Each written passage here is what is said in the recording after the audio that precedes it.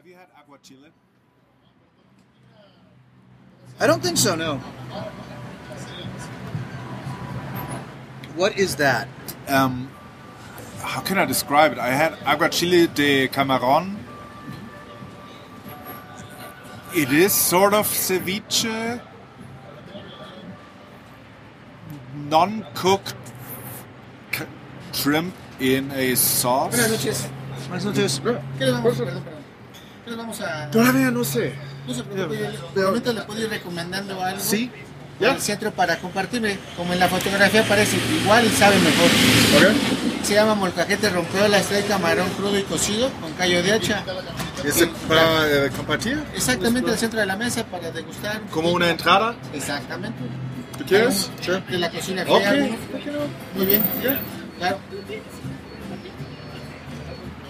Okay, there's tacos. Tacos de El Peladito. That's where we are.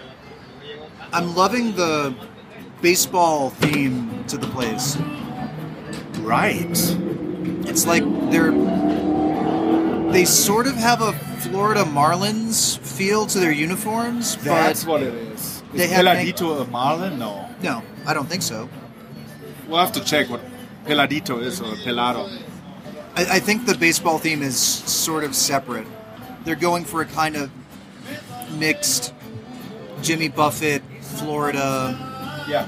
but in a baseball clean family kind of way. It's a very interesting cultural mix. Very interesting place you've picked here. We're officially on the other side of Viaducto. Viaducto Presidente algo Alemán. The last name was Alemán, and now the music gets loud, but I see that it's going to be fine. We live on the other side of this highway. You call This it buried river that is also a freeway. That is true. It's buried river. It's a buried river and it's a freeway. Both. And now it's a park as well. I went jogging there today. So I went jogging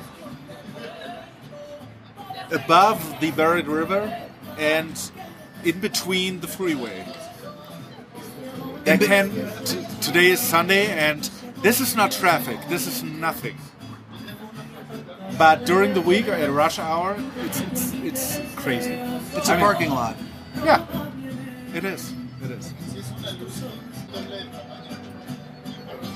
Okay, I think I'm gonna order the first one, La Bastida. Sounds like tacos with camarón, which I think that's per taco. yeah. But we'll have an entrada and two of those, and then I'm full.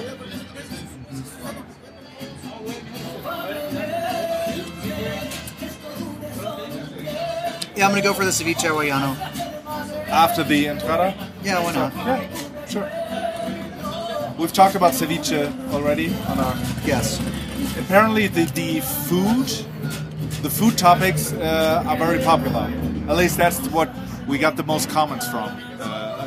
We have comments. I didn't... No, we don't have comments, but there was feedback on Mastodon about how we talked about food and everybody just wanted to eat stuff, and they liked it, apparently. Did you get more feedback on the... Oh, I know you got some feedback because we already tried to record this episode once before. On the Congress, you did talk to some people who talked to you about the podcast.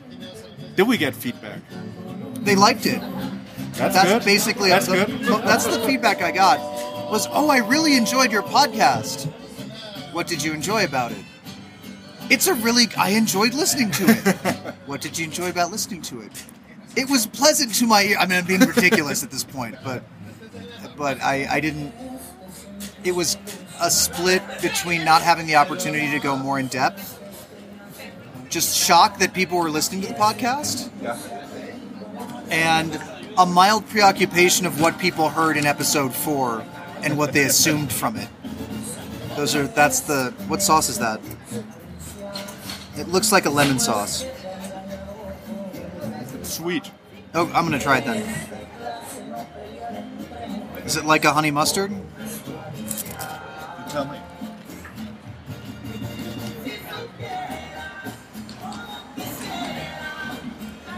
Oh, it's actually called Mariscos Beer and Baseball.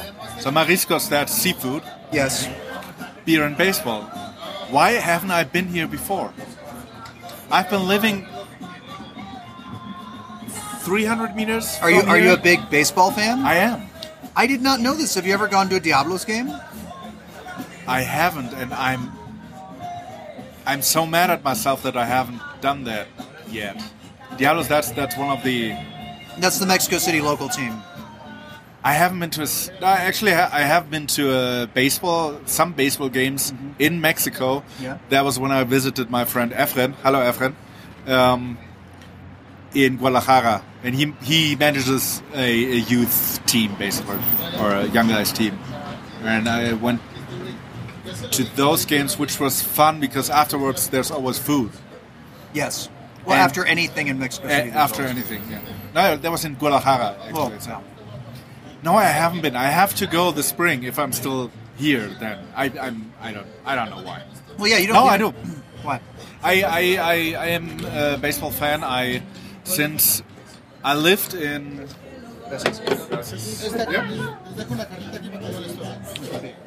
Oh, pero we have order Ahí here. les dejo una carta. Yeah, we still have one. Did we order yet officially? No, after the entrada. Oh, okay, all right. Gracias. So I lived in the United States for 1 year. I think I've mentioned this before. In Rhode Island, in North Kingstown, Rhode Island. That was like 11th grade in Germany, and I was a honorary high school senior there at the local high school. Honorary as they didn't really take me serious, but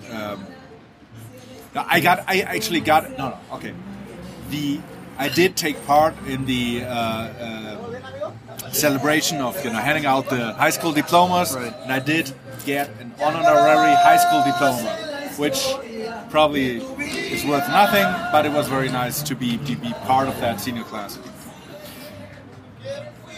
And I was there from 98 to 99, and that era you're either a Red Sox fan or a Yankees fan.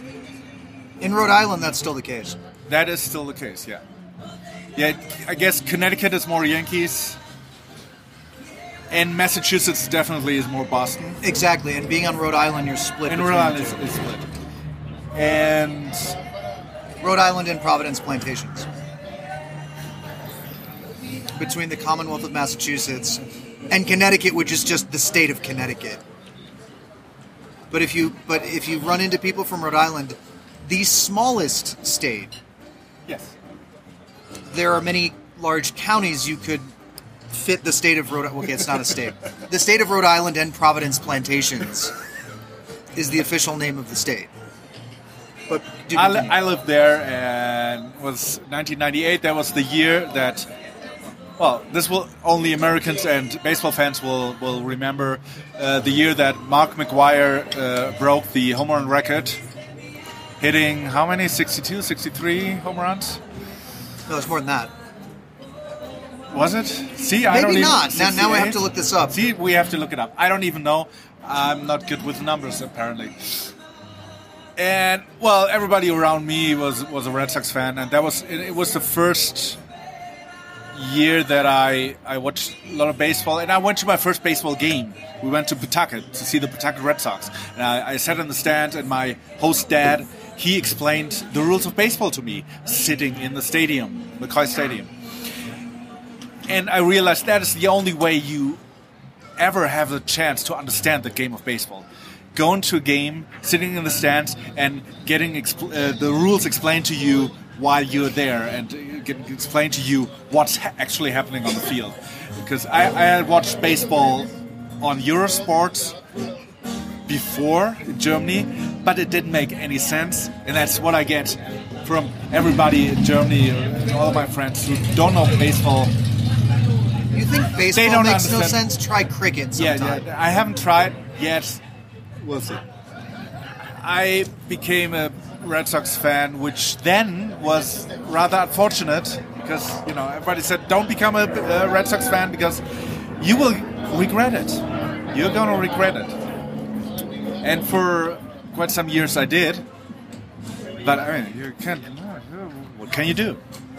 Then a few years later, only 6 years later, everything was good again, and that was actually, it was the first 2004 was I was in Trondheim, Norway, and it was the first time that I subscribed to MLB TV, and I basically watched every Red Sox game in September and October, which is hard to do because the Norway winter started, and the games started either at 1 o'clock or at 4 o'clock at night.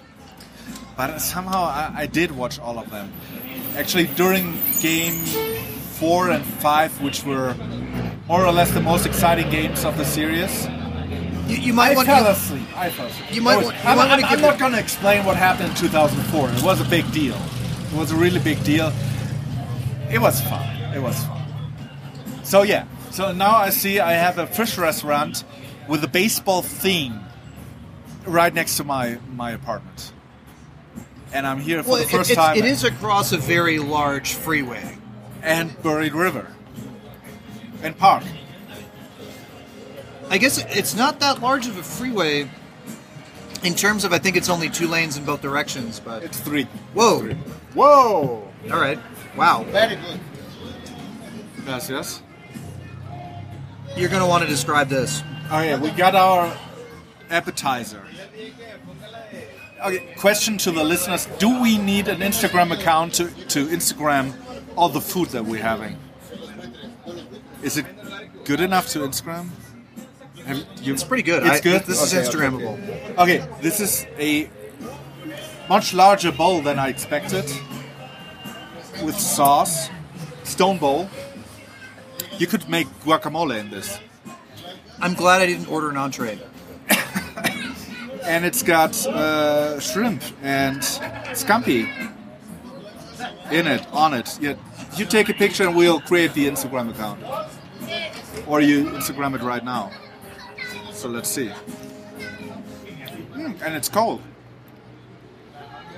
Cold it is. Do you want I'm the just wondering, microphone? how do I get the microphone in on it?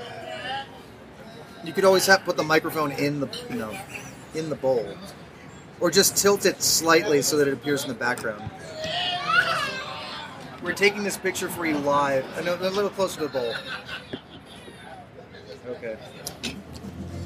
This, I think, is the biggest shrimp I've ever seen. Which in and I of still don't itself know is- how to eat this stuff. Now I'm starting to freak out about the potential sound quality because that speaker got much louder since we picked the table. We can't go anywhere. We can't eat out and record a nice podcast in Mexico City. This is just not a thing. We should have thought about this. It's okay. This might turn into several ways to order takeout in Mexico City. That was one of the possible plans to get you to eat Mexican sushi. Oh, so it was conscious. You were okay. Now this is ridiculous because not only did the music get louder, but the people at the table behind us are now singing along with the speaker. We have no luck. This is just we're not. I say let it rip. Just let it go. Let's see what happens. Let's roll with it. What is this? This is just... Looks like a piece of random fish. I am going to eat that. I'm gonna eat that too. So you were going to complain about Mexican winter. Correct. And I want To somebody who was just in Michigan and in Germany Well, the plan... in December, where it was minus 20. But do continue. Tell me how bad Mexican winter is.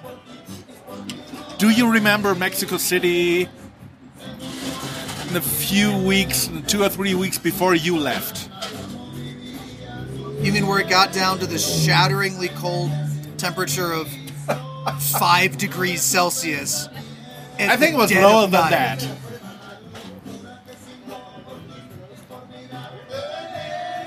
Yes, I remember that. Okay. That was a heat wave.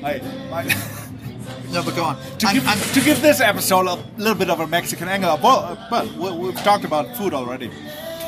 Are you eating from my side? I mean, we have this big bowl and you're eating from my side. That's not cool. We are having basically raw fish. Now, it's not raw fish. It's marinated. Sí, por favor. Here, I will tilt the bowl. It's okay. I'm sorry, I will rotate the bowl so now you have a whole complete side. And I get to pick at what's in the bowl. It's cucumber. This is the weirdest ceviche dish I've ever seen. So You took the photo. We're gonna put that. I did take the photo. The photo's on Instagram. It's already there. We have to put it in the show notes. Yeah. It's a standard volcanic rock guacamole bowl. Yes. But with ceviche in it. And a rim lined with shrimp. I mean, I don't even know if I can call these things shrimp. They're very, very big. Oh, these, yeah. Shrimp, yeah. When planning this episode a few weeks ago, I wanted to complain about the Mexican winter. Because in December, it was actually really, really cold. Now, it wasn't freezing. Because it never freezes up here. Up here, I say. I mean, we are located on 2,200 meters. What's that in feet? That's a lot of feet. It's a lot of feet. But never freezes because. But the problem of Mexico City, and I don't know, have I complained about that already? No, I don't think so. I should add in a meta respect that complaining is probably the predominantly Mexican way to live, especially in Mexico City. Is it? Compare that to German. I think Germans see complaining as weakness. The Germans are not complaining so much as proposing a problem that requires solving and then discussing the various different ways that this problem could be solved. It's not... even conversing with Germans, complaining is with a purpose. You're trying to arrive at a better world with complaining, whereas in Mexico City, people are just, there's no hope, we're effed. What can we do about this? There's a saying in Mexico that you can take the salt out of the sea or the corruption out of Mexico. Which one is easier? And that's to represent the kind of hopelessness that is a part of everyday Mexican conversation. Yeah. Okay, then let me state a problem and propose a solution. All right. The problem is there's no heating. No apartment, not even the houses of the rich people, and I've been there, have heating. At least the rich people, they can afford to waste electric energy with their electric heaters in the winter. But don't heat their whole building because the insulation is so bad. It only heats some rooms. But our current apartment, it's fine. Because when the sun comes, then we actually get some heat from the sun. But for a few weeks in December, I was cold all day. Up to the point that when finally I got the idea, I realized what I could do. I went to Starbucks early at 7 o'clock in the morning because they not only have the only coffee that's available before 9 o'clock, but also they have heating. And most modern commercial buildings do have heating in Mexico City. Commercial buildings, but no private housing. Skyscrapers do. But yeah, these are edge cases, exceptions. Okay, yeah, I know. You're right. Don't ruin my argument. All the while, if you go outside during the afternoon and walk in the sun, because there's always sun every day, you're hot. You can go outside and wear a t-shirt. That was my problem. I tried to do work, and I was cold all day until Catherine came home, and I went outside and then go for a walk in the sun. And that was hot. Fortunately, that only lasted for a few weeks, 3 or 4. It was okay again. You should clarify for the German audience especially that Mexican buildings are made of stone. Billing this as an appetizer was faulty advertising. I'm not sure we're going to finish it, and we both had the intention of ordering an entree. And there's a pool of other stuff inside there. So, Mexican buildings are made of stone, very similar to how buildings in Germany are made. The critical difference is that it never gets that cold here, and it never really gets that warm. Heat is much more of an issue normally in Mexico City than the cold. The buildings are not very well insulated. A lot of buildings will have large interior spaces that are mostly exposed to the outside. There's no reason to really insulate the buildings, but like I said, they're made of very thick stone, which does not heat up very quickly. And given that most building facades are not directly exposed to the sun, they stay cold all the time, which is a benefit when it's really hot out in the summer. Or, when it's really hot out, it's really hot in the summer, relatively, but most of the year, it's warmer than not. Most of the year, you'd prefer to go inside and be a little bit colder than warm. So, of course, in the months when it's very cold, this feature becomes a bit of a bug. Yeah, that's it. And if you're working at home instead of an office that's heated, that can become a problem. But most people are used to it. I mean, I prefer not having... artificial heat right now, for me, is a problem. Just like artificial air conditioning, or huge, oppressive air conditioning as you find in the United States, bugs German people. It's a very similar phenomenon for me. I never really liked intense air conditioning. I don't like drastic changes in temperature going from outdoors to indoors. Sure. Which is my biggest complaint about winter not in Mexico. But I understand what you mean. There are my ex's mom's house, I think had a very similar quality to your house of it being really cold and difficult to warm up. The apartment that I live in, one whole wall is glass, and that faces the sun. Sure, as soon as the sun peaks above the building across the street, give my apartment 5 minutes, and it's comfortably warm. To the point where... You're south-facing, right? Yes. We are west-facing, which right, usually is awesome, but just in December, and right now a little bit, it's a problem.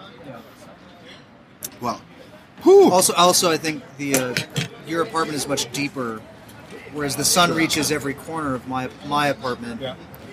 I don't think it goes all the way to the back of yours. So, leaving the Mexico City winter, and we're talking specifically about Mexico City winter, because in other parts of the country it's different. We'll also remember, because we're 2,000 meters up, the air is much thinner. Yes. So the air is much thinner, and there's much less humidity. Oh yeah, and we were recording on January 7th. It's... what time is it? 7 o'clock at night, and we're sitting outside in t-shirts. And it's fine. So how did you experience the German winter? Because you did go to Germany. Leipzig was not as bad as Berlin. I'm still trying to decide if Hamburg was worse. The thing about Leipzig is you had to spend much more time outdoors, unless you were taking taxi cabs to and from, which would get very expensive very quickly if you're doing it regularly. And it was pleasant, more pleasant than it could have been. Now, granted, Leipzig was not nearly as bad as Michigan, which was cold and snowy.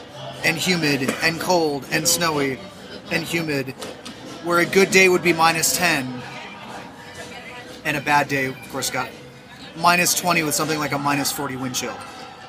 Celsius? Yes. Or, I'm full. You're done? Yeah. I think I'm there too. This was a lot. It doesn't even look like a lot of food in the picture, but this is a substantial amount. The other thing about Leipzig was during setup, it was cold indoors. And while there are some really beautiful pictures of the sun coming up in the Messe Leipzig, the central glass hall, didn't really see much of the sun at all. But it wasn't rainy, it wasn't snowy, it was a little bit rainy at some points. But again, you still had something like a 500-meter walk every day from the tram to the entry point. Or if you were staying in the hotels nearby, you had a kilometer walk to get into the Messe Leipzig. A little bit spicy, huh? It is. And I don't even think this was billed as spicy. But it was quite good. I loved what they did with the cucumbers. But yeah, I'm still defrosting. I'm glad to be back. In the upcoming redo of the Why Mexico City Rocks draft, I will again pick the weather. Let's keep that as a teaser. Okay, there you go. So, or a teaser, or you're just claiming it. Yeah, You're just holding on to it. Was there telegraphing your draft pick. any draft pick that I took that you wanted to take?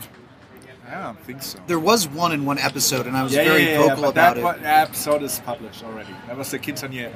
Yeah. Indeed. Oof. Well, let's just wait for Catherine's food. What else did you have in the document to complain about? No, I had one more story about how we get to the beach nowadays. That's a good one. You should tell that one. Yeah. I love the second line. The hotel room I'm staying in, the plane I'm flying in, the Michigan winter I'm living in. I just added all You just added my litany of complaints. You really need to add that as like intros or outros. Just that's the intro outro episode. I'll check what I can do, yeah. By the way, speaking of which, never, ever, ever, ever, ever stay at the Trip Hotel in Dusseldorf. Unless you happen to have some business in that town where it is. And even then, hope that basic things that you expect to work in a hotel room work. Because you'll hear all about the fails in the special intro-outro episode. That would have been a whole episode. La cuenta, por favor. Ya, y su guachinango. Sí. That would have been a whole episode were it not for the 100 megabyte cap on the Wi-Fi, which is Not renewable. Ridiculous. Yeah. And not renewable. Or What? Who does that?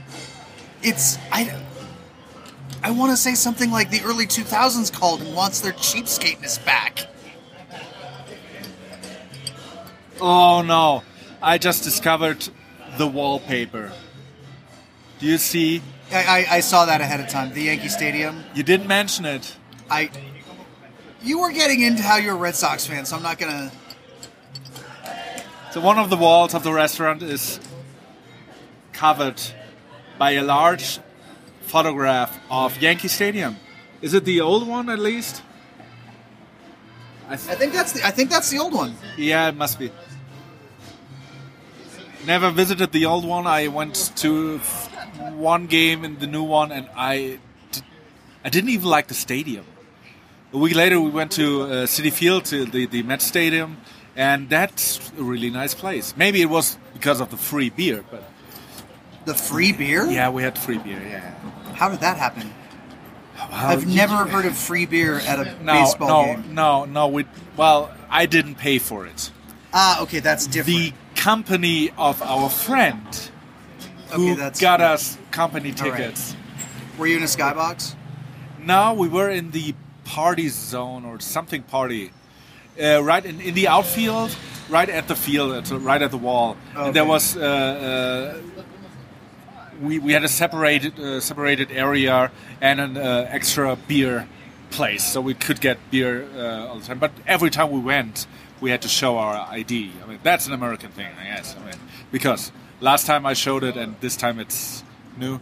Anyways, so we didn't pay for the ticket, and there was free beer included in that zone of the stadium. But all in all, the stadium, I liked it much better than Yankee Stadium. The new Yankee Stadium, that's industrial. It's a factory. I don't know. It's got no. I didn't get any feeling of this is something fun, something that contains history and culture. It was, very industrial. It is the new Yankee Stadium. Yeah.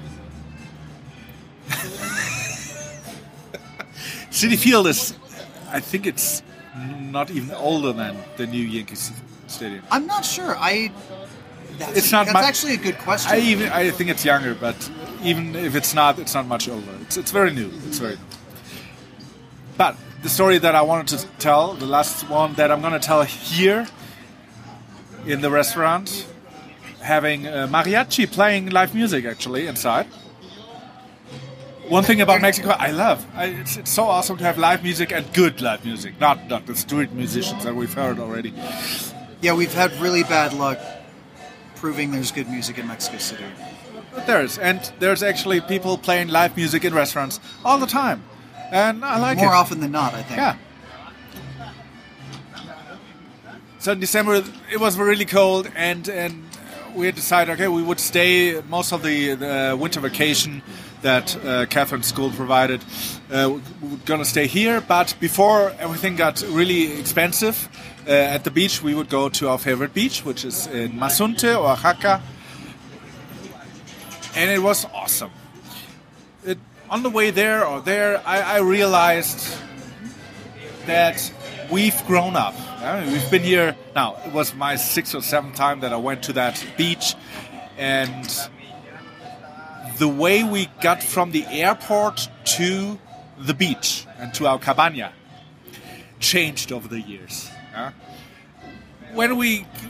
First time we went, it was 3 months after we got, or actually about 3 months after we got to Mexico. We had learned some Spanish and we had learned some customs of the land, but really still were rather unsure, gracias, about many things. And so to make things easy, we took the airport taxi. And how much was that? The airport taxi was 900 pesos. 900 pesos 3 years ago, that was certainly around 45 euros for a 45-minute drive, which I guess Germans doesn't sound a lot, but it is a lot. As a comparison, when we go from our apartment to the airport, taking a cab or Uber, whatever, it's 6 euros max. Going from the airport to our place, 12 euros. So, and this is a 10 or 12 kilometer drive. From the Mexico City airport? Yeah. Yes, yeah, it is. That's very cheap by less than, yeah. Like 50 euro cents per kilometer is basically unheard of in Europe. So that was the first time. On the way back from the beach, I think we took a cab from the town of Mazunte and then paid only 400 pesos, so that was about half of it. Now, how did you get from the airport? So next time we went, we knew better. Yeah, we had talked to colleagues, and also we had seen what is outside the airport. Now, the airport of Huatulco, Oaxaca, it's an international airport. There's direct flights from Canada, for example. It is an assembly of huts, huts topped with palm tree leaves. Inside there's air conditioning, so it's very nice, but it doesn't look anything like an airport that you would imagine. Unfortunately, you can't take pictures from the airfield because you can't. I'll see if I can They're dig out strongly, some. they're strongly discouraged. Yes, strongly. But I think the enforcement is about as intense as the photo enforcement at the Congress. No. Oh, They are more intense there. Definitely. Oh, okay. Definitely. Right. Right. I'm just talking about the Puerto Escondido airport, which is... Está bien así, gracias. Muchas gracias. Y esperamos por la comida. El guachinango, espera. Date el guachinango. Ah, ya. Ya no me le entrego el guachinango. Sí. He's going to bring the... Yeah. But in Huatulco, you can just walk out of the airport area. You get to the main road. It's a main road that goes along the Pacific coast, all through Oaxaca and Guerrero. And outside, there's local taxis waiting. So next time we went, we knew the walk is not far. There are taxis waiting outside that take you to the town of Mazunte for 400 pesos, or for 50 back then. Friend told us 350, but of course nowadays it's 500 actually. But gas gets more expensive, and it's okay. So the next few times we took the cab outside, the local cab, 400 pesos. That's fine actually for an hour drive, 45 minutes drive. But of course, we grew up, I learned more, I got more used to the local transport system. And we already talked about the colectivos, the peceros. So there's always, everywhere, on every road, you can go. There are small buses that you just have to stop. And then you go in and they take you as far as you want. You have to run after them, grab onto the rail, hop in the back, hope there's space. I'm exaggerating, but there was a point in my life in Mexico City where I had to do that, where the rest of the family argued about who was getting which car, who would have to take an Uber, and I never mentioned how I had to get on the pesero, how I had to wait for 4 peseros. No, I would have to wait for 3 or 4 peseros just to find one that was so full it couldn't speed over the speed bump, so that I could run after it, jump on the back, and hold on for dear life for about 3 kilometers until it got to Periférico, where it let off some people, and I could actually go inside the vehicle. I do believe that story. So on that particular road, there's one local service that goes from Huatulco, from the town, to Pachutla, which is the next big town, back and forth, and you can get that everywhere. If you're lucky, or if you're not lucky, whatever. There's also larger buses, so the overland buses. You could get those, and something in between as well. So you'll always find a ride to up that road. And so eventually we started taking those buses. And including the colectivo going from Pachutla, you have to look on the map, to Mazunte, which is, it's not a pickup truck, it's more like a pickup vehicle. And I like to stand in the wind to actually see out the front. And there's a bell. In the back, there's a bell, like a switch that rings a bell in the driver's seat, and it's fun. It's different. For American listeners, they're more like airport shuttles. They're not pickup trucks. But because they have a door. They have a door. They're a pickup truck frame generally, but then they put a box on top of that. Yeah. So it's covered. It's not covered like you're on sitting the top. Yeah, on the top. You're not. Yeah. It's not like I think when you said pickup truck, I was not imagining a Paseo, but there's a door in front and there's a door in back. They both open and close usually, and there's benches along the sides. I think we're talking about something else. That's what it is in the city. In Mazunte and many other places, it's open. Are you talking about? Oh, it's yeah. What's open? The front and the back of the structure that's on top of that vehicle. Oh, you're talking about something else entirely. Yeah. Then you're gonna have to post pictures in the show notes because I don't know what you're talking about. I can describe. You can put pigs on that vehicle. So, well, but that it's fun, and that ride from the town to the other to Masunte, it's maybe a 30-minute ride. You can flag one down at the airport. No. Okay, you have to take two. You take one of the buses that you just described to the town of Pochutla. That's more than halfway, 2/3 way, okay. and from there you take the even lower class Peceros, Colectivos, which is fun, and it's. I've done this now multiple times, and it felt like almost like going home, but to go to a place that I know really well, which is fun. It was really good. So all in all, the two of us paid a total of 70 pesos to get from the airport to our cabana, which is not even a tenth of what, I don't know what the the airport taxi costs now, probably 1,000 pesos. So that is really cheap. So it's maybe €3 to get from the airport to take a 1-hour ride to the beach. That's awesome. But we had to learn how to do that.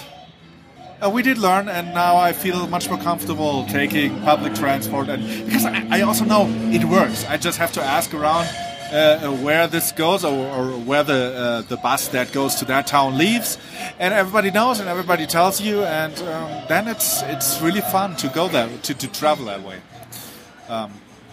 So in case I do get a job in Germany and I have maybe 2 months free time here, I want to do that a bit more. Travel around by bus, just by myself, and take the local buses that don't cost anything, because everybody takes them. It's not like an airplane to the beach where the rich city people take that airplane. Although it's not really expensive if you book early enough, but still, it's the rich city people that go to the beaches and pay the big money. But the local transport, everybody takes that. Everybody has to take that. They have to get to work. They have to go to the market, and then back home again. And that's a lot of fun traveling that way, definitely.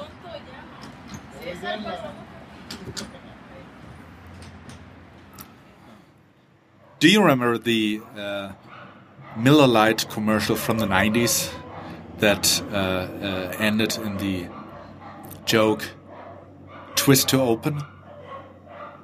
No, I don't remember. You don't? This one. No. I'm gonna put it in the show notes. Okay. I will not explain it to you. Although now I've taken away the joke completely. This may be the first time I've ever had a German tell me or ask me about an American beer advertisement and make a reference to it. That's a first for me. I think most Germans I know prefer to pretend that American beers don't exist. I think that has changed. Although Miller Lite belongs to the beers that, who cares? Belongs to beers that light beer. I mean, who wants that? Who needs that? Go to Mexico. A lot of people, because it's a rather popular brand, from what I understand. So, something that just does not exist in Germany is beer bottles that you can open by twisting the cap. It's very common in the US, I guess, still, and it's very common here. Unfortunately, it doesn't depend on the brand. So Pacifico, my favorite Mexican beer, they have both. They have regular caps and caps that you have to twist. And there's not much of a logic to which one is which. No. They just have both. Salud. Salud. Oh, right. No, so Mexican or Mexican. Okay. Mexican. Yeah. We've talked about Mexico. I have told one of my stories, but we have to talk about the Congress. We don't have to. Let's phrase it in another way. I want to talk about the Congress. Okay, let's do it. Because you were there, I was not, and that's fine. Although I missed it, because my friends are there. I know. And we should mention, for the record, very concretely, I am not okay with Cheetah stealing my identity. You would not believe how many times at the Congress people came up to me and started talking in German at me. Cheetah this and Cheetah. Like, I'm not Cheetah. I'm Nick Farr. And they're like, who's that? And then they were very confused and walked away. So that I just want to make that clear. Yeah. I did not try. It was not my intent to steal Cheetah's identity. But he shouldn't steal yours either. Or is that okay? That doesn't you matter. care. I mean, Okay. it's at least he can speak German and English, so he could probably field any inquiries that might get directed at me. That'd be cool. I'm cool with that. I don't know if he'd like it, but I just feel bad that there's people that come up to me and I can't help them. There's nothing. Was? But you've proven that you and Cheetah are not the same person. We've made a good faith attempt to prove that we are not the same person. He sent a photo to me where both of you are at least two people that look like the both of you. I think you need to authenticate this photo for the rest of the internet, because I think Cheetah's existence and my existence is now one big internet conspiracy where people think that we are the same person. I would love to speak German. I don't speak German. I understand very, very little bits of German here and there. Cheetah, I understand, is a native speaker. He is, yes. Yeah. So his English is also quite good. Never spoken English with him. I'll do that one time. But okay. I have spoken English with him because he is in fact a different person. But I feel that this is almost becoming Bielefeld conspiracy level ridiculous. Look, guys, I hate to break it to you. Bielefeld, it's a town. It exists. They have a lovely university. They have a lovely train station. I've seen it's both. Great. You should go visit it and experience Bielefeld because it does actually exist. If it wasn't such a nice town, I would try to continue the conspiracy theory, but it's actually a nice place. It's a very And nice place. I have friends living there, and I like to visit that place. So. Okay.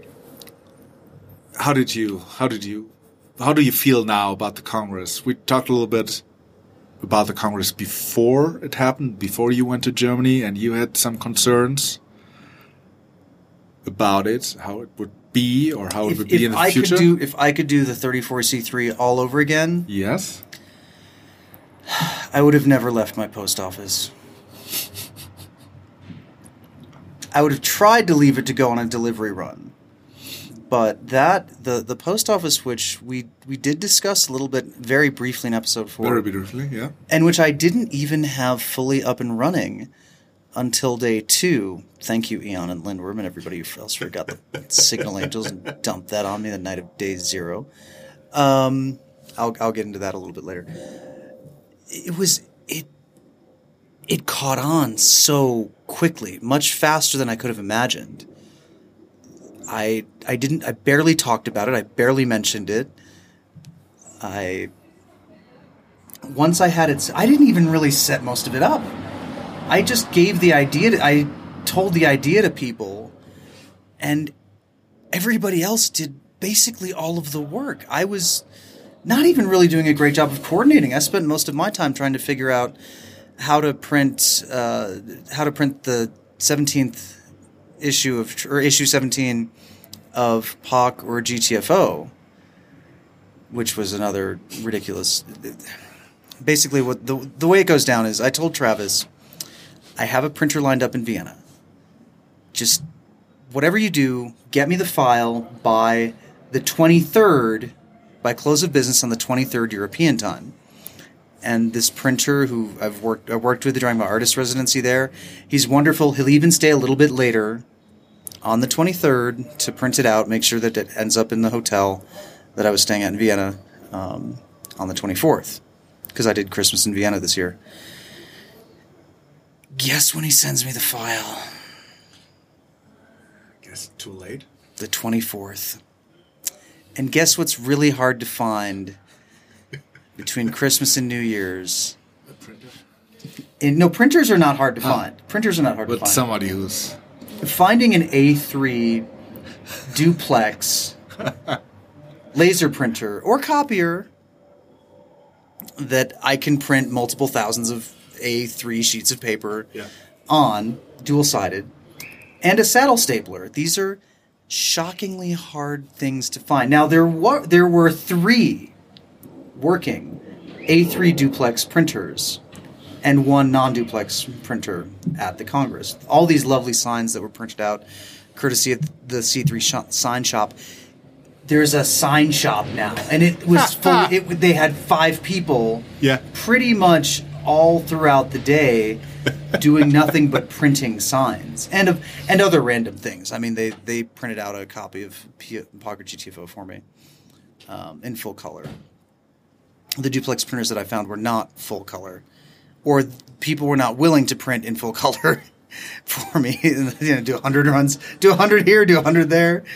Or no, 100 pages worth, which wasn't even 100 copies. Long story short, it was something that should have been a slam dunk, was not. And I ended up just getting a printer and printing on regular duplex A4. And this poor laser printer, we would have to change the toner cartridge probably every 90 minutes because we just ran. What did you print? This was Pocker GTFO, Travis Goodspeed's proof of concept or GTFO. It's his reverse engineering, low-level hardware, different proof of concept, bits of code, and preachings from Pastor Lafrogue. It's the successor to Frack. If I'm going way back, I'm not letting you know. And it's a fun journal that Travis Goodspeed is responsible for getting done. And of course, a lot of other people are involved in it. It's freely available online, but the tradition is the print edition always comes out before the digital edition because they always put a bunch of extra stuff in the PDF of the digital edition that, of course, takes them time to put out together and release. And, of course, every year I bring copies of the Pocker GTFO Bible, which is a bound Bible-themed version of the first 15 editions of Travis Goods, or issue 0 through issue 15 of the journal, bound in a Bible-like format. And everybody loves it. It's a very classic holiday gift. And since it's apparently really hard to get in Europe, that people will order it from booksellers on Amazon, and their order will either get canceled or the book will show up 6 months later, people generally say, hey, can you run some books over to Europe for me? And I fill up a suitcase and do that. But no, the post office was a magical little thing that happened. People wrote postcards to other people at the Congress. Yeah. And I had no trouble attracting. We had 4 incredibly dedicated delivery people that were, and I understand this because when I first discovered a similar operation at Burning Man, I wanted to deliver mail. I wanted to be able to go through any door, to get into any camp, to go anywhere, because I had a mission and I had a person to find. And if it doesn't matter if you're going out looking for C-Punkt, I have this postcard for C-Punkt. You could go into room 6 of the CCL and people would not immediately turn you away as some violent kind of person. They would be down to help you. And just the quest to find people or assemblies or figure out where things are it's so much fun, and I think people latched onto that. I never got a chance. I got a chance to maybe deliver 2 postcards. That was it. But I had so much fun writing postcards, putting them in the outgoing box that Conmai designed. Conmai did so much work for the post office. I basically explained to her what we needed to do. She started printing things out. And, of course, anytime there's a Congress, there's always going to be people coming to see me about, just to say hi, to talk about things, to relive old memories, or asking me for specific advice on a thing. And it was so wonderful. I loved it so much. I can't wait to continue it. People in Germany are getting their postcards. They're putting them on Twitter. The international postcards were sent out a couple of days ago. People are going to start to get those. And that's what I love looking at the 34C3 hashtag, just to find people posting pictures of their postcards online. And that discovery of the post, that having a memento, was amazing. Rudy brought a typewriter. People were typing up postcards. There were just so many amazing, wonderful things that happened out of this post office. that I almost don't want to talk about anything else. And I wish I had never. I wish anytime they called me into a meeting about something, I would have just said, I'm not here, which is not a very. I wish we would have been deeper inside the Faraday cage of the Seabase Hive. This is another funny story, that the Seabase Hive, which was built out of these Gitterboxen, is it Gitter? They're grid boxes. Yeah. It turns out that once you build a structure out of these grid boxes and then electrically ground them all, Yeah. turns out it makes a wonderful Faraday cage. Oh. And this prevented a lot of Wi-Fi Yes. and decked phones and cell phones and a lot of things from happening inside the hive. Which was a good thing or a bad thing, depending on your perspective. That would have been my question. Yeah, I think next year, if we do a post office, I'm getting some Gitterbox and I'm stacking that stuff high up, and I'm going to try to actually seriously do a legitimate Faraday cage on the inside of our post office, and maybe have a nice little lounge on the second level for people. I've already told you this. I hope it doesn't sound like opportunistic, but this year, I want to run that with you. I want to do that with you. I don't think nobody was in charge. That was the beauty of it. Come by, and there will be a thing for you to do. Yeah. I almost guarantee it. And if it's not, we'll just hang out and just do marathon podcast recording sessions from the second story of my little. Yeah. No, but absolutely, and that was the thing. A lot of people were excited about it. We had a branch office of the post office appeared out of nowhere. There was a Shell Beach branch office of the post. I wish I made it out to actually see it, but we had a branch. I found out about this when somebody was coming to deliver inbound and one's like, "Hey, can we stamp this? We're from the Shell Beach branch office." I'm like, "We have a branch office? What?" I was like, "Oh my god!" I was. There was that I was just. I really need to write down all of the amazing things that happened at that point. We had a massage table.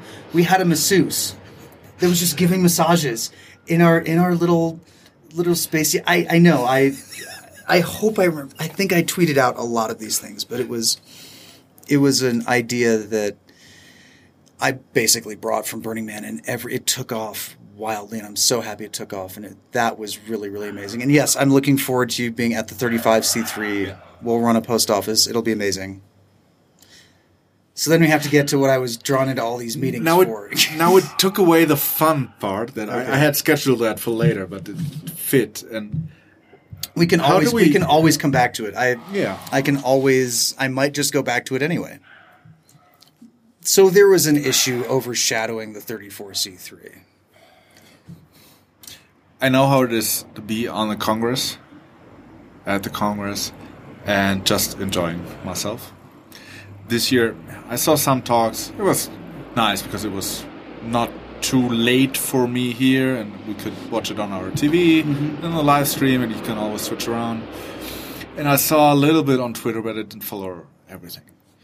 But it was obvious that, at least on Twitter, the discussion about harassment in the past and how it was dealt with, and a big discussion about a code of conduct that was needed or not, depending on who you listen to.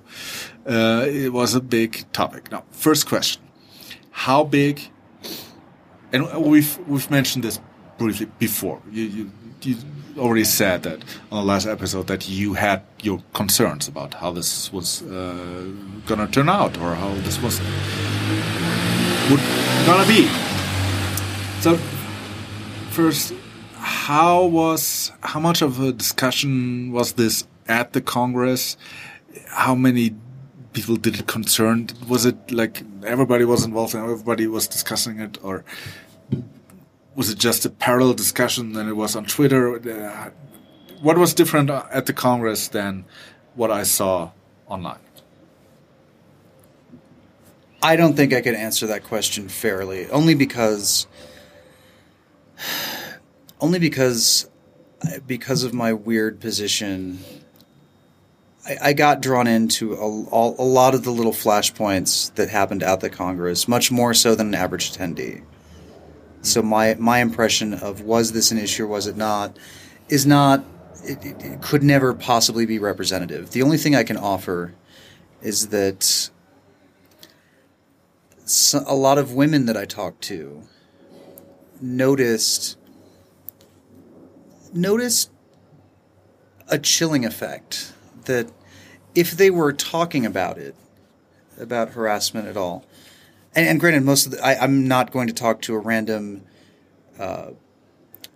I did not discuss this issue with random female attendees, people that I did not know. That the women that I talked to about this are women who are predominant or who have a certain level of status and privilege in various different contexts. So they're not the average attendee, which is what I think we're discussing here. And they noticed that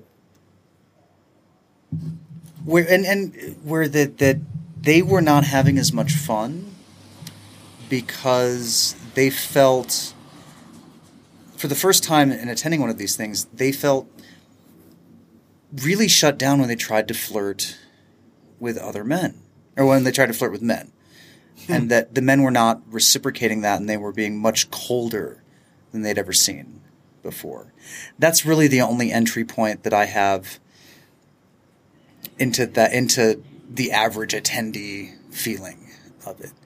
Do I think that it was as discussed at the Congress as it was on Twitter? No. There were definitely flashpoints. There were definitely not even incidents. There were actions. There were things that occurred, but even those were all done, while provocatively, were very peaceful. And I'm sure that there are a lot of things that I didn't hear about. There were many things that I heard about that I have to keep in confidence. So I'm not, in short, my suspicion is that it was not as much of an issue at the Congress as it would have appeared to be looking at Twitter. I forgot to preface this discussion with a story that I wanted to tell you. Okay. That will explain what my position is in this, because I'm white male, never, and straight and everything, and German, yeah. And if I didn't read stuff online, I wouldn't know that there was any problem. So last weekend, you'll like this. This is a Mexican story. Oh, okay. Last weekend, our friend Judy from New York City came visiting us. And so we thought about where to go, and we went to the National Museum of Anthropology, which is a very, very interesting place. It's a large building. It's a very interesting building by itself. It's got all the interesting artifacts from the Aztecs and Mayan people and earlier than that. It's a very, very nice museum. It's the only museum. This city is the city with the most museums of all cities in the world. That's what I read. But the Museum of Anthropology is the only one that I've visited. Well, we went to Frida Kahlo House. I guess you have to go there at one point. Or you don't. You don't. Yeah, but yeah. All right. Anyways, we this time, because we had a visitor, and also because we had never had a tour there, we wanted to take a tour. There's always guides standing in front of the building so that you can hire for a tour through the museum. They tell you, but they explain a little bit better and a little bit faster than what you can learn yourself by reading. Now, this guy, Fernando, one thing that I noticed, his English was not that good. We had a hard time understanding what he was saying. Now, Catherine and I had actually less of a problem understanding him because we are kind of used to people speaking English when it's not their mother tongue. But Judy, she had a hard time, and very often we had to explain to her what he had just said in English. there were other issues where I asked him, okay, are these skeletons, are these original or replicas? He said, oh, these are original. And then walking out of the room, I looked at the sign and it said, okay, this is a copy, what's it called? A replica. This is a replica of the original scene that was found in Teotihuacan. Yeah, all right, awesome. So he was not the best guide that we have had. And we have had good guides. Only afterwards, when Judy and Catherine talked to me about it, well, they said, did you notice that he didn't want to talk to us? And he when we asked a question, he was almost offended. And of course, I did not notice. I'm oblivious. I'm an oblivious white German guy. He made jokes with me. Yeah, he told me about how pozole is an Aztec thing, and earlier they were actually cannibals, and pozole original was with not the pig ears that you can get here actually, but human ears, whatever.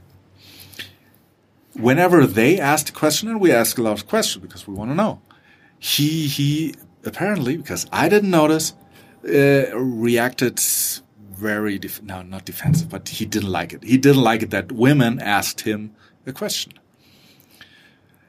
Now, seeing this from a guide at a museum or at a archaeological site, this is the first time that we've witnessed something like this. But it's not surprising. It's not surprising because it is Mexico, and this is much more common that a man does not respect a woman as much as we do in Germany, or I certainly do. I don't know anything else. It's much more common here. Nobody will deny this. But now the why this is relevant to the Congress is I didn't notice. I had no idea.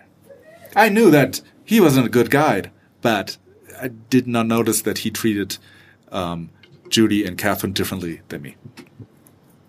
Now, what does that have to do with the Congress? I probably wouldn't notice things that other people would notice at the Congress or online. And that's how it is, and that at least I know. I'm glad I know that I don't notice this. But I'm not qualified to talk about what other people experience. That's a great story. I don't mean to tarnish it, but at some point I'm going to have to ask you if you know what guilt sex is. No. Most straight guys don't. And I'm going to leave it. I'm going to leave that right there for the ladies out there. Educate the straight men as to what guilt sex is, because I only found out about this. I found out about this relatively late in life, and oh man, it is not fun. It's very not fun. So I guess perhaps some married couples it's a thing, but anyway. But yeah, that's there are many different angles to this problem, but I wish more people would take that approach of at least trying to understand that there's things that they're not going to be able to see. I'd like to better understand what the actual problem is, or what the problem in the discussion is. And now we met on Friday, and you told us what you see as the four parts of the problem that make this discussion so difficult. And I would like you to repeat, just briefly reiterate those reasons to just so at least me and the listeners have the same basis. I probably already forgot half of it. And then we're not going to give a solution here, but I'd like to at least explain what the problem is, or what the discussion is, and why it's so difficult. The problem, the reason that this is even an issue is that the Congress is this wonderful, magical thing. That it is an amazing experience. I wish everybody could experience, have their first Congress in Berlin at the BCC. Experience that. I wish everybody could have experienced what Congress is like in Hamburg. This year, the people who came to Congress for the first time, and there were a lot of first-time attendees, were blown away and were having that "where has this been all my life" feeling about the Congress. And so it's still there, and this huge, magical, wonderful thing is run by volunteers. Like I keep saying over and over again, and like they keep saying over and over again, no, this is not a professional. It looks like a professional. Oh, yeah. It looks incredibly professionally well done, and the line between what are the professional things, what are the things that people are bringing to this, is very unclear. It's not. It all looks like a professional outfit. That to somebody who had zero clue of what was going on with the community, they would have to look very hard to arrive at the conclusion by themselves that this was all done that this is all a complete volunteer effort. That even the Chaos Patinen area, which was decorated with, as Fiona said, 100% trash, looked amazing. It looked great. It looked like a professionally well done, rigged art piece. And so we forget that. Were there no magic to it, this would not be as much of an issue. Now, the magic that you experience, the magic that I experience, the magic that other people from other backgrounds experience, of course, is going to be different. We as individuals experience things differently, and we as members of certain classes experience things differently.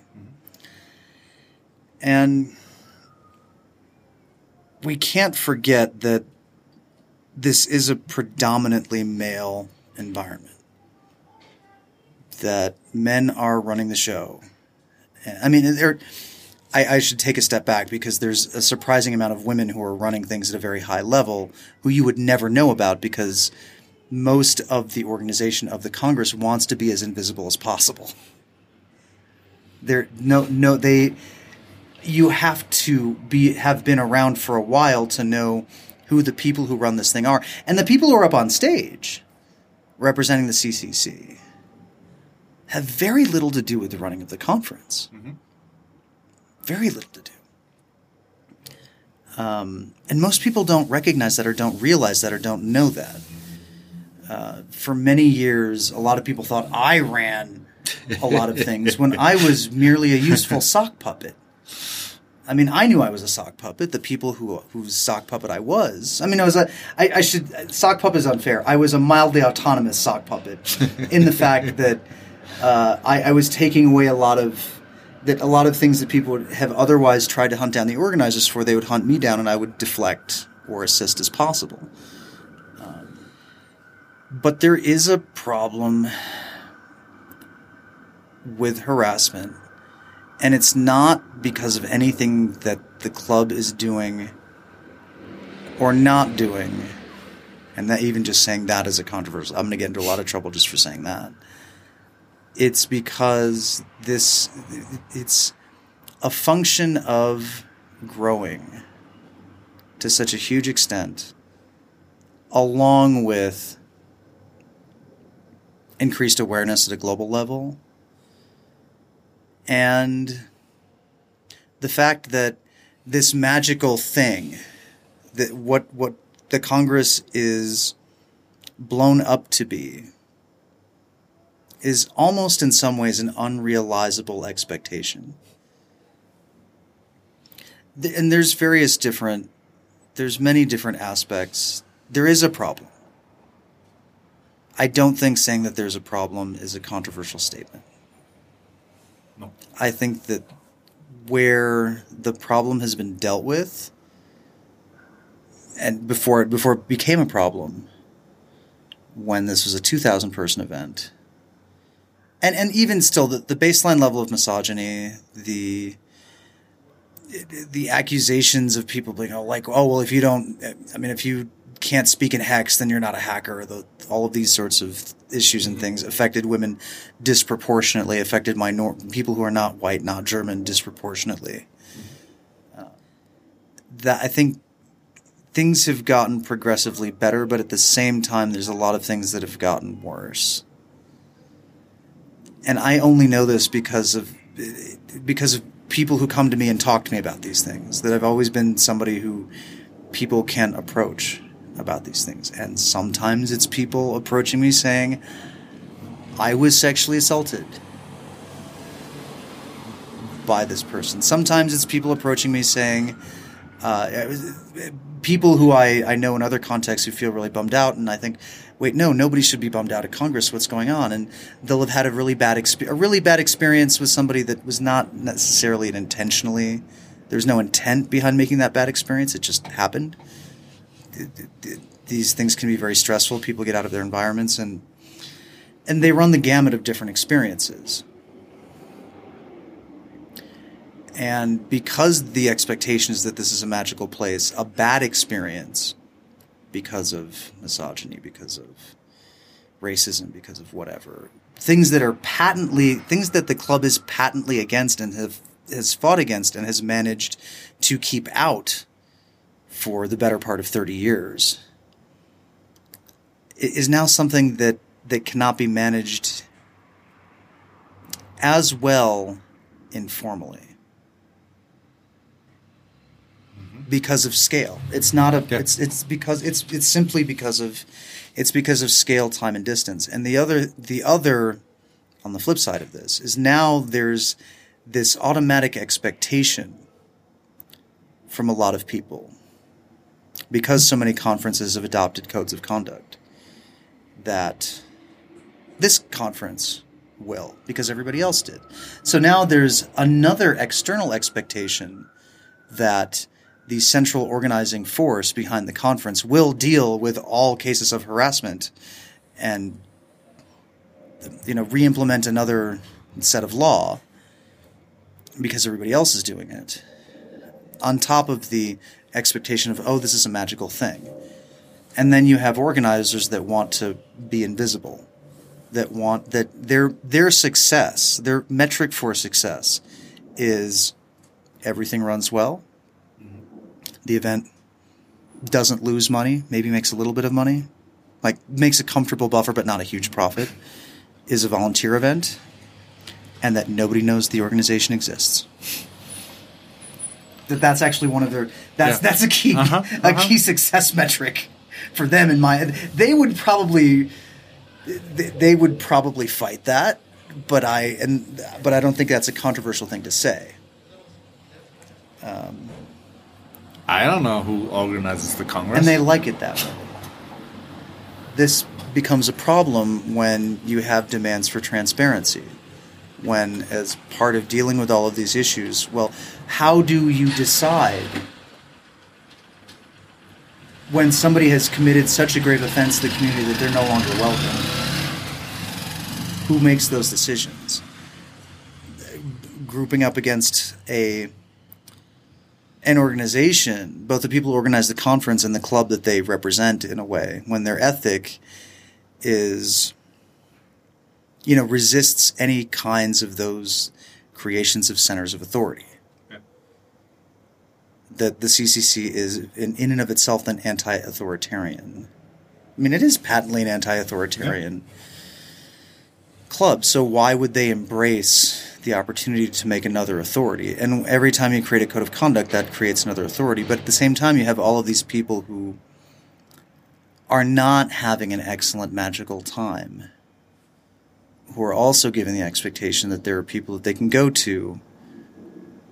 There's a recourse for them when they have these things. Then you throw in German culture on top of all of that and add a whole other layer to it.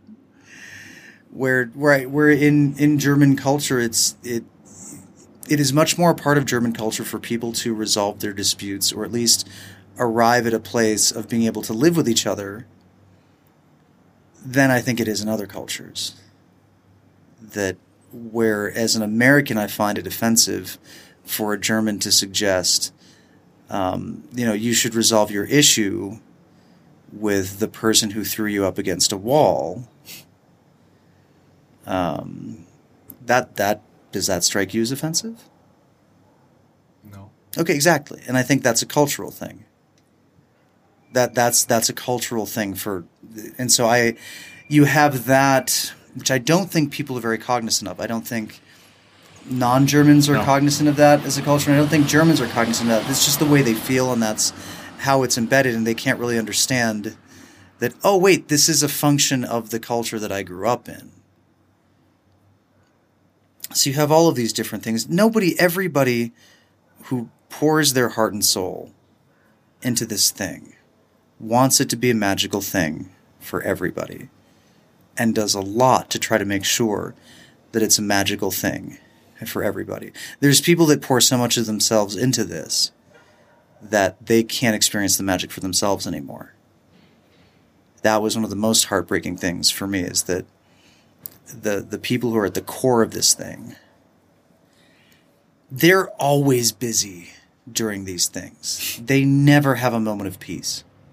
Even when they're sleeping, they have their cell phone on the highest ringer volume right by their head, just in case something happens. But up until this Congress, everybody on those teams, even though they would have been at their emotional breaking points a lot of times, still, and I've seen people go past, I've gone past my emotional breaking point on these things spectacularly. But this was the first Congress that I've been at where the organizers, not all of them, I can't claim to say that I saw all of the people in the core team, or I didn't spend much time with any of them, much more so in passing, but that there was an angst and an emptiness to them that I've never seen before. And that could be for many other reasons. That the fact that now the Congress has graduated to a city level entity, which is a fascinating thing for me to discuss.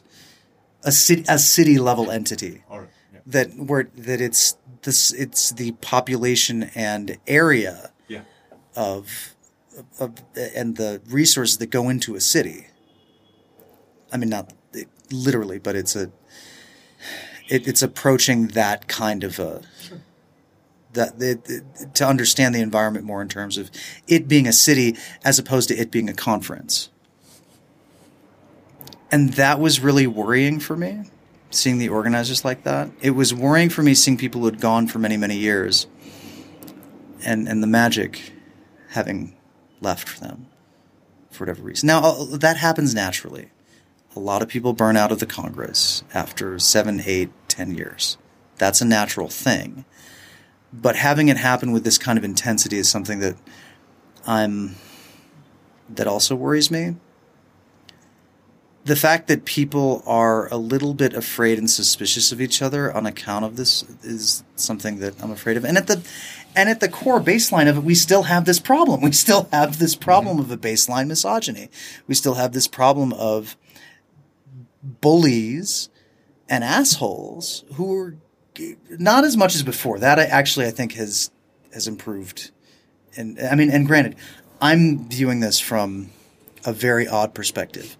I can't even pretend to be impartial about these things, but from the data that I've been able to gather, that a lot of things have improved, but in other ways, there is still a long ways to go. And my core belief, and this is where I'm getting controversial, my core belief is that for it to really work, it can't come from the organization. I think the organization has a lot to acknowledge that the old way of doing things, of pretending that this isn't an issue, is not sustainable at this level. Mm-hmm. But that solving the problem really belongs to the community. Now, when you're 2,000 people, mostly German, and in a structure that is, you have the IRFAs and you have different membership bases and you have this organization, it's a lot easier to do than when you're 15,000 people spread across a lot of different disciplines, time zones, nationalities, cultures. But for it to really work, it has to come from the people who do all of the little things. The people who run the post offices, the people who bring their little assembly, the people who talk about these issues. And it has to be something where we all unify, because it's not something that it won't work. Here's where I get most controversial, and I said this to everybody who would listen. And fortunately, because of my weird position, everybody was able to give me a little bit of latitude in saying this. But I don't think that a code of conduct will work at a chaos event, that it will have the opposite of the intended effect because of the unique ethics at the core of this community. I fully support codes of conduct in almost any other context. Pretty much in any other context, that if I were to randomly, if I were to start a conference, I would have a code of conduct. I'd put it there. I'd say, look, these are expectations. This is what we have. This is what we'll do. If you're an asshole, I will kick you out, because this is my conference, and I'm not afraid of saying, this is my conference. You're an asshole. If you're an asshole in any of these ways, I will kick you out. Won't work at a chaos event for a lot of different reasons. But there's still a problem that we need to solve. And the only solution for it comes from within. And I have no idea about how to go about there. And I don't think anybody else does either, to be completely honest with you. I see the discussion going on, and I don't have an answer. I don't even see the whole picture, and because I'm not there. So, but yeah, there are a lot of moving parts to this picture. There's so many moving parts. I used to say I've seen them all.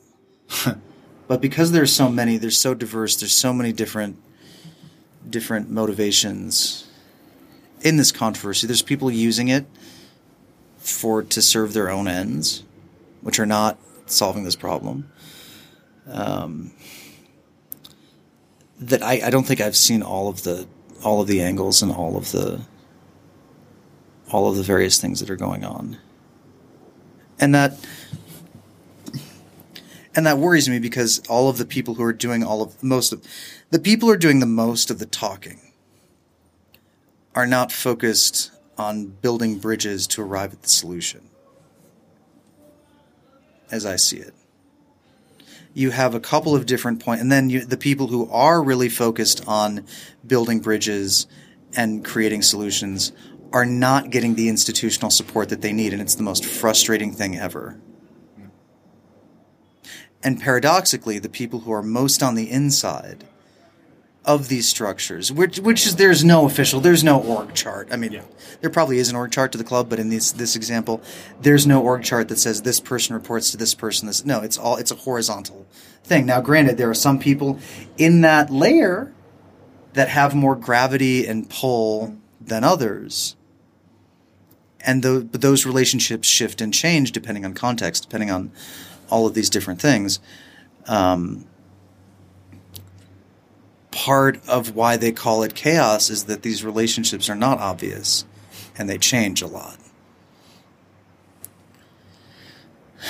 I mean, where do I fit in this crazy, weird org structure?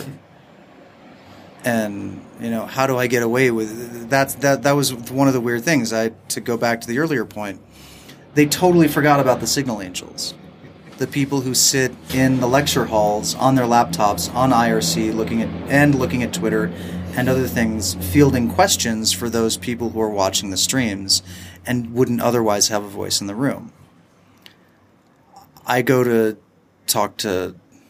dinner And then I start getting panicked text messages from Eon and Lindworm saying, "Oh my God, there's an emergency, you have to," blah, blah. I'm like, I'm not involved in anything. Like, what, did someone knock over my bottle of mezcal at the post office, and did it set off a fire in the... No, none of that. They had forgot to set up the Signal Angels. And when they told me that, I was like, all right, cool. Like, how is that my problem? I'm not allowed to do anything. I'm not in the organization. Blah, blah, blah. No. You have to fix it. You're the only one that can fix it. And the funny thing about it was, and I didn't realize this until I had actually started working on it and gone to all of the various different people to ask for all of these things and to make all of these different things happen. And then by the end of day one, I had put a person who had been a Signal Angel for a long time, who nobody really knew of, in charge of the department. And I said, look, I've introduced you to everybody. We've gotten the infrastructure as best as we can get it in all of the rooms, and I've introduced you to the people who can get the last little bits for you. You know, we're done, we're set. The shifts are in the Angel system. You've been introduced. And basically it was me fixing all of the little infrastructure problems, introducing the new person to all of the people that he needed to know, letting that person know that I had his back and everything. And at the end, in one day, a process that normally takes 2 or 3 Congresses, I was able to get done in one day, pass it off to the new person, say, this is yours. Now, your responsibility is obviously to make sure that the job is getting done, but your real responsibility is moving this forward. Yeah. How do you take this to the next level? Which, fortunately, everybody's done in pretty much every department as this thing has grown. And I did get drawn into a lot of meetings, some of which were very pleasant and very productive. Some were also heartbreaking. It's very frustrating to really want to tell somebody that you really don't understand. Like, no, there is a problem. Or no, you really effed this one up. That this was there was one particular instance was that this was a huge F up on your part. And other meetings where it was simply trying to bring some peace. I have to give huge respect to the awareness team and everybody in the awareness team, that I think this Congress, they had the hardest job. They had the hardest job of any equivalent team. Because, they're a new team. You look at everybody from the CERT, the people who are the first responders, medical thing, to the Siedenstrasse, the people that do the pneumatic tubes. All of those teams, across the Congress, all of those teams are people who have been working with each other for at least 2 Congresses. Yeah. That their leadership structure has been straight, that they've been promoted into it. The awareness team, while there were people who came back from other awareness teams, that they were, and compared to all of those other teams, a new group of people. And they had an impossible job going into this. And they did an exemplary job with the resources they were given, the time they were given, and the training that they mostly had to do on the spot. And their mandate was an impossible mandate. What was it? Their quote unquote official mandate was to handle a lot of the emotional wellness issues of, because here's the thing: if somebody hits somebody, clearly a security issue, somebody falls into broken glass or creates broken glass, and then their friend sees blood and then passes out also into the broken glass, which is a thing that happened. But that's clearly a CERT issue. Yeah. That's clearly a medical response. There's this asshole that won't stop hitting on me. Of those 3 problems, given that you have training in any, assuming that you have the training to handle those things, which one do you really want to handle? Glass is easy. Well, there you go. Physical violence, security, obvious. You're done. Medical issue can get dicey, but everybody's perfectly fine. They survived. what do you do with the third one? Or what do you do with somebody that's, I'm not having a good Congress and I think it's because of all this harassment stuff? That's their mandate. And that's an impossible mandate. And they did wonderfully. I want to briefly touch around the Valhalla occupation. How do I set that? Do you want to set up the background of that, and then I'll tell you what happened to Congress? Because I've been talking a lot. I can't explain it. Very long story short, the on the wiki page for the Valhalla Assembly, they said this is a code of conduct free space. It was a provocative statement, but it was taken as... I read that on Twitter, and I didn't know what to make of it. I didn't have any context.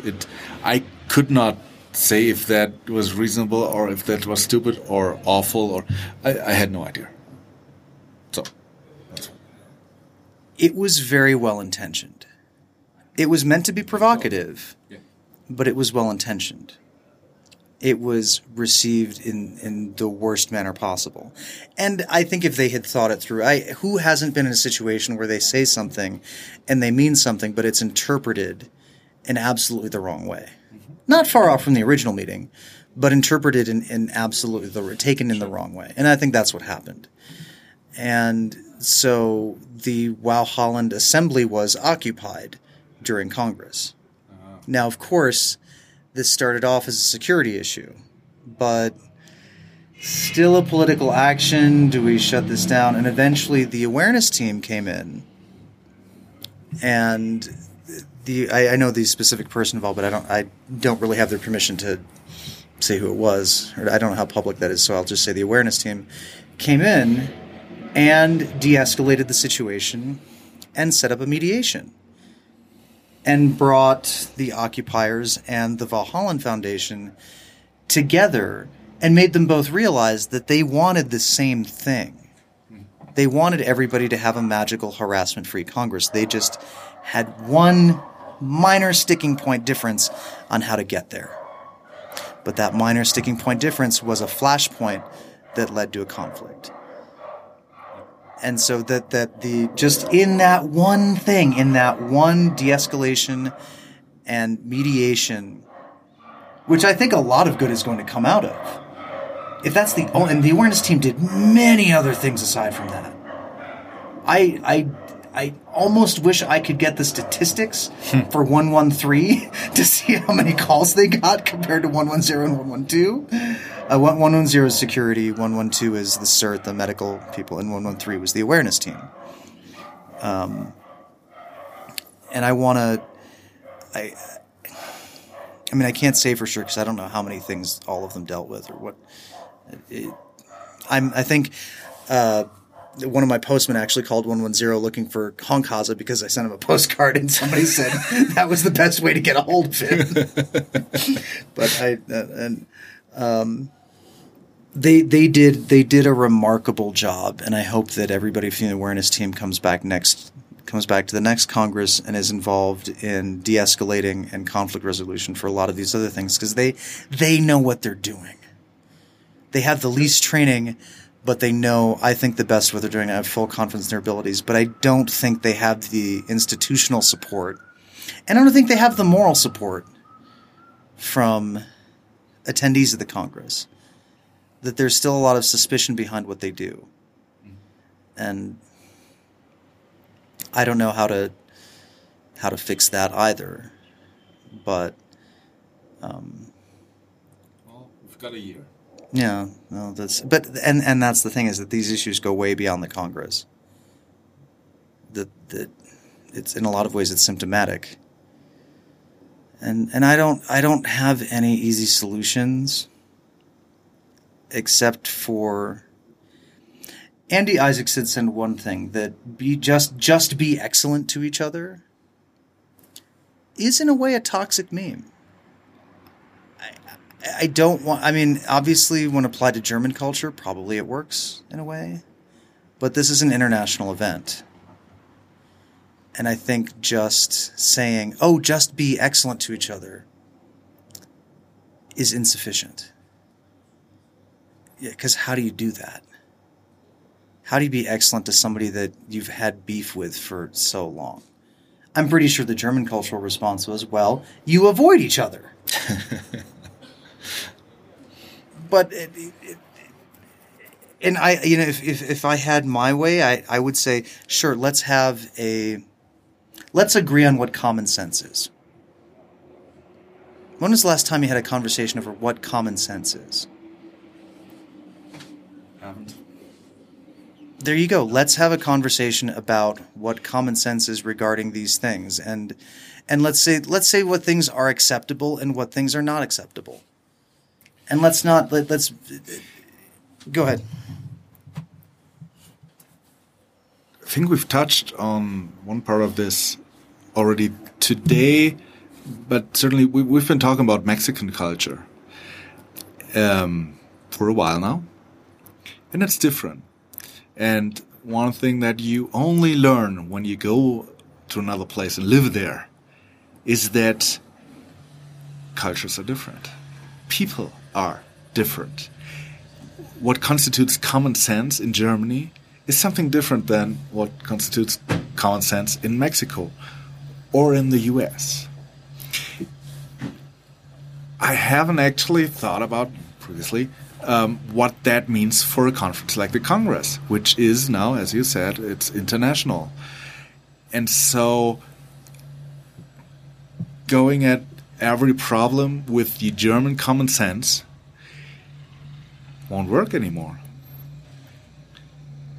Because it's not just Germans involved. Or you say we do it the German way and everybody else has to get used to it. I'm not saying that it wouldn't work. But you have to be clear on you have to be clear on what that is. I almost think that the German common sense makes a lot of sense. But it's not clear what that is because we haven't had that conversation. Even if you agree on this, you have to realize, and even I still have my problems with that. And I've been living abroad now for almost 6 years. No, total. Like what? What problems with? Problems with what? Problems with realizing that my way of thinking is not the only way of thinking. Oh, of course. That's a problem that you never get rid of. No. Now, I'm more aware of this, I will just say this, than most people who've never left their country or their village. And now we could get political on why. But only talking with you, now I realize that this part of cultural differences could be a problem at the Congress, actually. Which it took me a long time to realize that. So I know that not everybody will realize that who's been to the Congress for so many years and maybe doesn't realize that things have changed. And that thank you for saying that. I told people, yes, there's a lot of cultural differences in play here, and they came back with me. It was like, this is Americans forcing their problem upon us. There's a grain of truth to that. I'm not going to deny that there's a grain of truth to that. But that's not the whole problem. You can't dismiss the problem as just that. That's incredibly short-sighted. I don't know how to end this, but maybe people have comments. We'll continue talking about it. Don't forget to subscribe. Leave a comment and don't forget to subscribe. That's I think I may have mentioned this in another podcast or another episode of this podcast, but that's how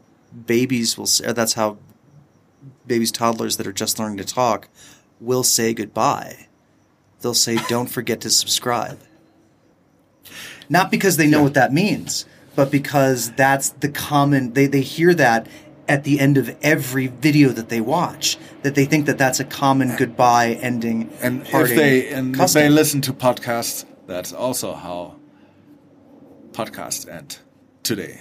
I don't want to. Most people have already subscribed to the podcast by the time they're listening to it. Right? It's not like a YouTube video where you can. You watch Stephen Colbert? No. Okay.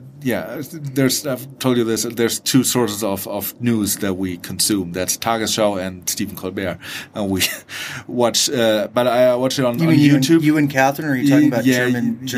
Yeah. And no. me and Okay, Catherine all right. being here in Mexico, and some German newspapers. Well, yeah, because I get a lot of John Oliver Tonight thrown at me by Germans, which I think is weird. Or I mean, He's on break now. last week tonight by John Oliver, I get that thrown at me. Not.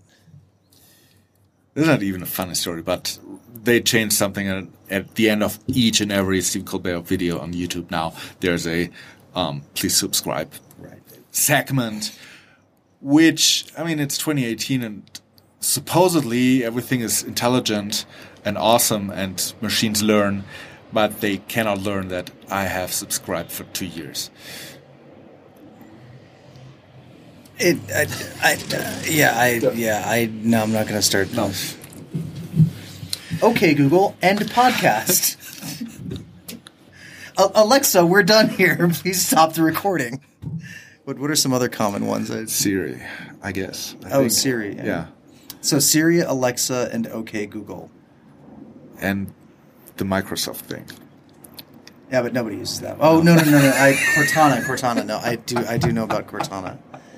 So Cortana, Siri, Alexa, OK Google. I hope I'm not triggering something on anybody's phone. Certainly not at my home. Yeah, okay. Not at my home. We'll meet again and we'll redo the Why Mexico City is Awesome draft and be more happy. And I really want to give a shout out to people. We really have to remote in some people from Mastodon. Yeah. Although I think we're going to start getting in more people from Twitter.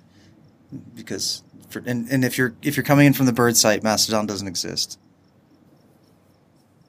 That sounded funnier in my head.